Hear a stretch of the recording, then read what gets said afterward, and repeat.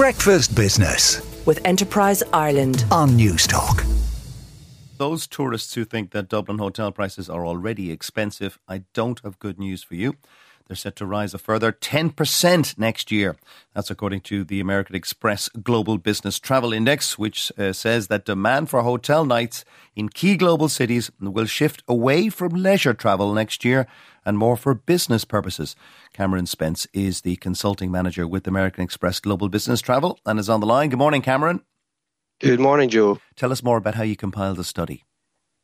Yeah, of course. So we at American Express Global Business Travel produce a hotel monitor every year. And we do that using historical actualized data that we track, business on the books data, and then we consider macroeconomic trends as well. Really just to paint the picture of the landscape of price movements across key business destinations. So in this year's report, we're looking at over 80 different cities, of course, Dublin being one of them. And 10% is a big jump. Is a lot of that based on bookings, forward bookings, i.e. that you've already got the bookings for next year? So, yeah, as I say, a big part of that is looking at the business on the books data that we're already tracking. It's also taking into consideration the trends we've seen this year as well as the macroeconomic trends that are coming up ahead of us. It is certainly a large increase, the 10%. It's the largest in the UK and Ireland and one of the highest in Europe. And is that due to inflation, Cameron?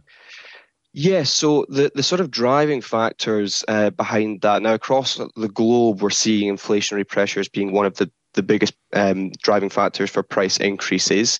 On top of that as well, there's a number of higher input costs within hotels now, so high staffing levels.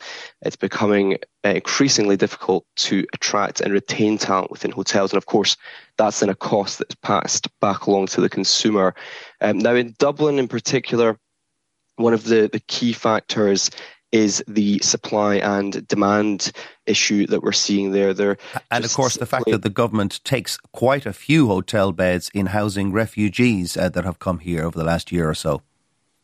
Well, that will also put an additional pressure on supply, certainly. So really, it's that imbalance there we're seeing is, simply not enough rooms to meet the levels of demand, and that therefore is just simple economics. There is going to be a drive in rate for sure. Okay, and are there any cities in Europe that are comparable with this kind of price inflation that we're going to see in Dublin? Yeah, so in Europe, you would be looking at, for example, Paris. They obviously have the upcoming Olympic Games in 2024, so that's going to run from July through to September, and we are forecasting an 11% increase there. Gosh. So 1% ahead of, and that's off Dublin, a high base. Yeah. It is, yes. Obviously, at the moment with the Rugby World Cup, rates are already high in the city, and we're seeing that going even further. So, yeah, that just really shows the return of these mega events, these sporting and cultural events, making a big impact on hotel rates. Now, I made a reference at the start to the fact there would be a surge in business travel next year and perhaps a dip in leisure travel. Yes, certainly. So what we are seeing is this notion of revenge tourism, this idea of people getting back out to travel once again post-COVID. That is starting to calm down a little bit. Data analytics firm STR that look at the hotel sector, they're already saying that they can see in their data set a normalizing of leisure demand.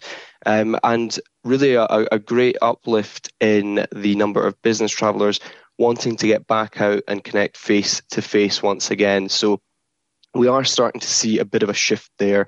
Arguably, hotel rates could have been even higher into 2024 if it hadn't been for the calming of the leisure market that we're forecasting for the next 12 months. Mm-hmm. Out of curiosity, we saw the reports last week of an outbreak of bed bugs in Parisian hotels. Does that lead to a fall off in demand? Like, would you see almost in real time a dip in demand? So in that regard, I would say it would be specific to particular destinations, obviously Paris being one. And then I know from reading the news, you're looking at destinations like London now starting to see a bit of concern. What I would say, however, is given the scale and sample of those cities, you wouldn't notice anything noticeable, just given the sheer size of the destinations. But we'll need to certainly monitor that one and see what happens as time goes on.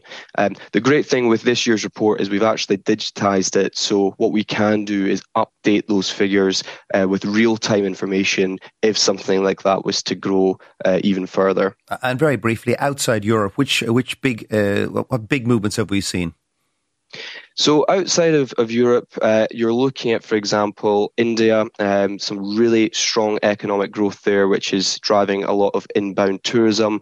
Mumbai, we have a forecast of 15%. And then if you look over to Latin America, Argentina, due to the inflationary issues they're suffering there, we're looking at about 17.5% increase. So yeah, those are two key markets that we're forecasting some big uplifts. Cameron, thank you very much for joining us. That's Cameron Spence, the consulting manager with American Express Global Business Travel, or AMEX GBT, which is very different from Chat GBT. Breakfast Business with Enterprise Ireland on News Talk.